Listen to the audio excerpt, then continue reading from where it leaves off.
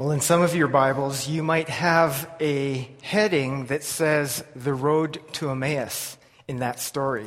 And so I thought, since we're all together on this intergenerational Sunday, I thought, hey, let's go on a road trip. Woo! Road trip, road trip, road trip, road trip, road trip. Good. So think about, when you think about road trips, do you go to a happy, glad place, or do you go to a sorrowful, sad place? And I want you to pause and maybe just try to pick both and think of that glad place, maybe the greatest road trip that you've ever been on with friends or family. Just savor that, and if I could bottle that up, wouldn't that be fantastic? Or maybe the saddest or most disappointing road trip you've been on. Because we know life is full of joy and sorrow, right? I was thinking about, for the glad one, I was thinking about when I was 11 years old, and we would drive through Crow's Nest Pass, because I was born and raised in Lethbridge, Alberta. We would drive through Crow's Nest Pass on our way to Fernie. And there was this town called Bellevue, which I don't think exists anymore. It does? Okay, our Crow's Nest Pass expert has affirmed that. Okay, so Bellevue still exists, but I don't think the Bellevue ice cream parlor still exists. It does? This is good comedy, isn't it? Aren't you glad this is a live show? Okay, well, this is still a glad memory, so this is good. I could actually go back to this place theoretically. But Bellevue had this magical ice cream place where I knew that my dad would stop on the way to Fernie. And they had these soft serve cones that were about the size of my head. They would just make them swirl and swirl and swirl forever. And I always knew that that road trip was going to be the greatest road trip, not only because camping in Fernie is great, but because we would stop at that Bellevue ice cream shop. That's my glad memory. Now, my sad memory is also in my childhood, probably 10 or 11 years old, and we had a Fargo van, a 1969 Fargo van, which was basically this box cube on four wheels. And we drove all the way from Lethbridge to Vancouver to go visit my favorite aunt in this jalopy of a van. And as we were coming down the Coquihalla Hill that leads to that small town called Hope, which is an interesting name for that place, in this story, the engine cut out on the Fargo. And so all I can remember is my dad trying to stay cool, but basically driving this thing like a go-kart down the road trying to get to Hope.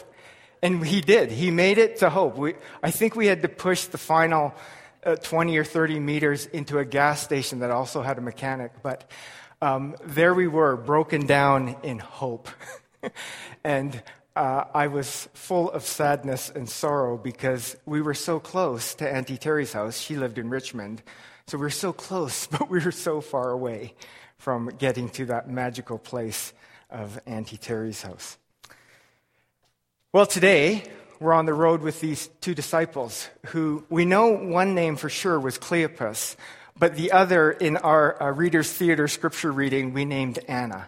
And there's some historical background to that if you do a bit of digging. But Cleopas and Anna are on the road. They're walking away from Jerusalem. It's about a 10-kilometer walk to their house in Emmaus. And 10 kilometers is probably like walking from here to IKEA if we just went as the crow flies. So they're on this walk, but we read that they are sad. It's the saddest road trip of their lives. And one of the phrases that jumps out in that story is them saying, but we had hoped. One of the saddest road trip tales that we could ever, or words that we could ever witness. But we had hoped.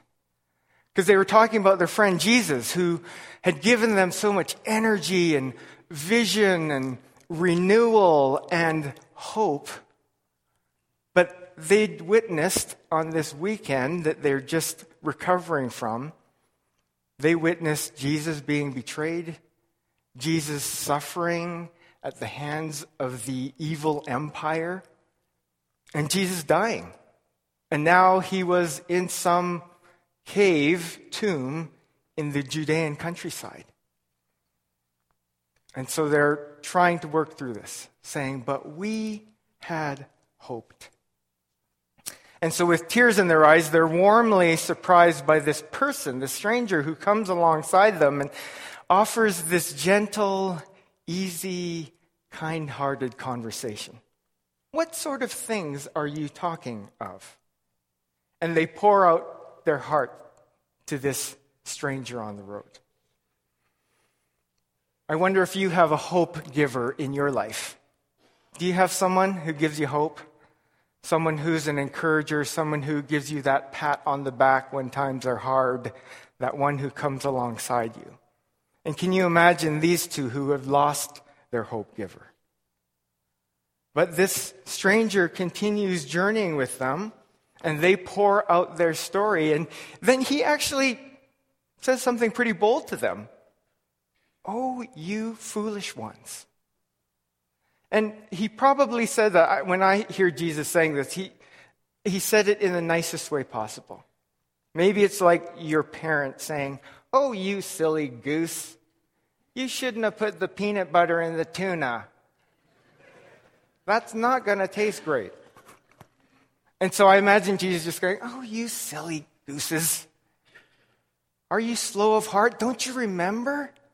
Don't you remember what the ancient stories talk about? The ancient stories, the Old Testament say that, yes, there's going to be this Messiah, this hope giver. And yes, he may walk through the valley of the darkest shadows, but he will return. And so these two sad road travelers are having their minds blown. What could it be? It's like when you're weeping and a good friend comes alongside and tries to cheer you up. Cleopas and Anna, you might imagine, try to muster a smile. They're intrigued and they long to spend more time with the stranger, so they invite the stranger into their house. And it's when they sit down for a meal together that things get really fantastic. Because we read in the story that Jesus, or this stranger, took bread, he blessed bread, he broke bread, and he gave it to them. And in that taking and blessing and breaking and giving, the eyes of these two dejected disciples are opened. And they see Jesus. He is risen indeed. And their minds are blown. Their hearts are warmed. And we read of that phrase, were not our hearts burning within us? While he talked to us on the road as he was opening the scriptures. So that's good news for us. When we gather as a community of faith, as we talk of the scriptures, as we journey together, and especially on a communion Sunday when we get to gather at the table, we believe that Jesus is here. We believe that the risen Christ, by the presence of the Spirit, and even in the bread and the cup that's poured into us, this bread that we eat, we believe that Jesus, in a very special way, is near to us and ministers and gives hope renewed to us. So I don't know where your sad road trip story went, but did it get any better? Was there any point where it got better in your sad road trip story? Because I hope so, because for me it did get better, because it turned out that just a block away from this mechanic who was inspecting the Fargo van, there were the red and white stripes of the Colonel. Kentucky Fried Chicken. And in the 70s, when I was a kid, going to see the Colonel or getting a bucket of Kentucky Fried Chicken was like finding gold. And so my mom, knowing how sad and dejected I was, said, "Let's go to Kentucky Fried Chicken." And I think she said something like, "And you can order whatever you want." If I was my mom at that moment in time, I would have said that. So that's how I'm remembering it. There were no holds barred. I got to hang out at Kentucky Fried Chicken and film my face. And so I hope your sad road trip story has a happy ending. But the good news is that at the table, every time we come to the table, there's a good news ending for us. No matter what state of mind or what frame of heart you come to the table today, Jesus is here. Jesus, the risen one. Jesus, the one who offers healing and hope and love and grace and forgiveness, is here. And so every time we gather at the table, it's a place of turnaround. It's a place of hope. It's a place of healing. It's a place of encouragement. It's a place of restored life and presence, because Jesus meets us here. And so I encourage us all, this monthly gathering that we Baptists do at the table should be one of the high points of our month, where we gather at the table, we eat of it together, and we know that we can every time encounter the risen Christ. As we continue to prepare our hearts for the table, will you pray with me just a very short prayer? A prayer that reminds us of Jesus' presence with us. Oh, and I'm going to invite you to open your eyes again. Remember that we have this banner. Have you seen this banner above the baptistry? The hands of someone, maybe Jesus, breaking open the bread. Did you all know that banner was that? And so I hope even in the light of today's story, that breaking of the bread has a renewed presence for us. Pray with me. Lord Jesus, like Cleopas and Anna, we plead with you to stay with us. Be our companion in the way. Warm our hearts.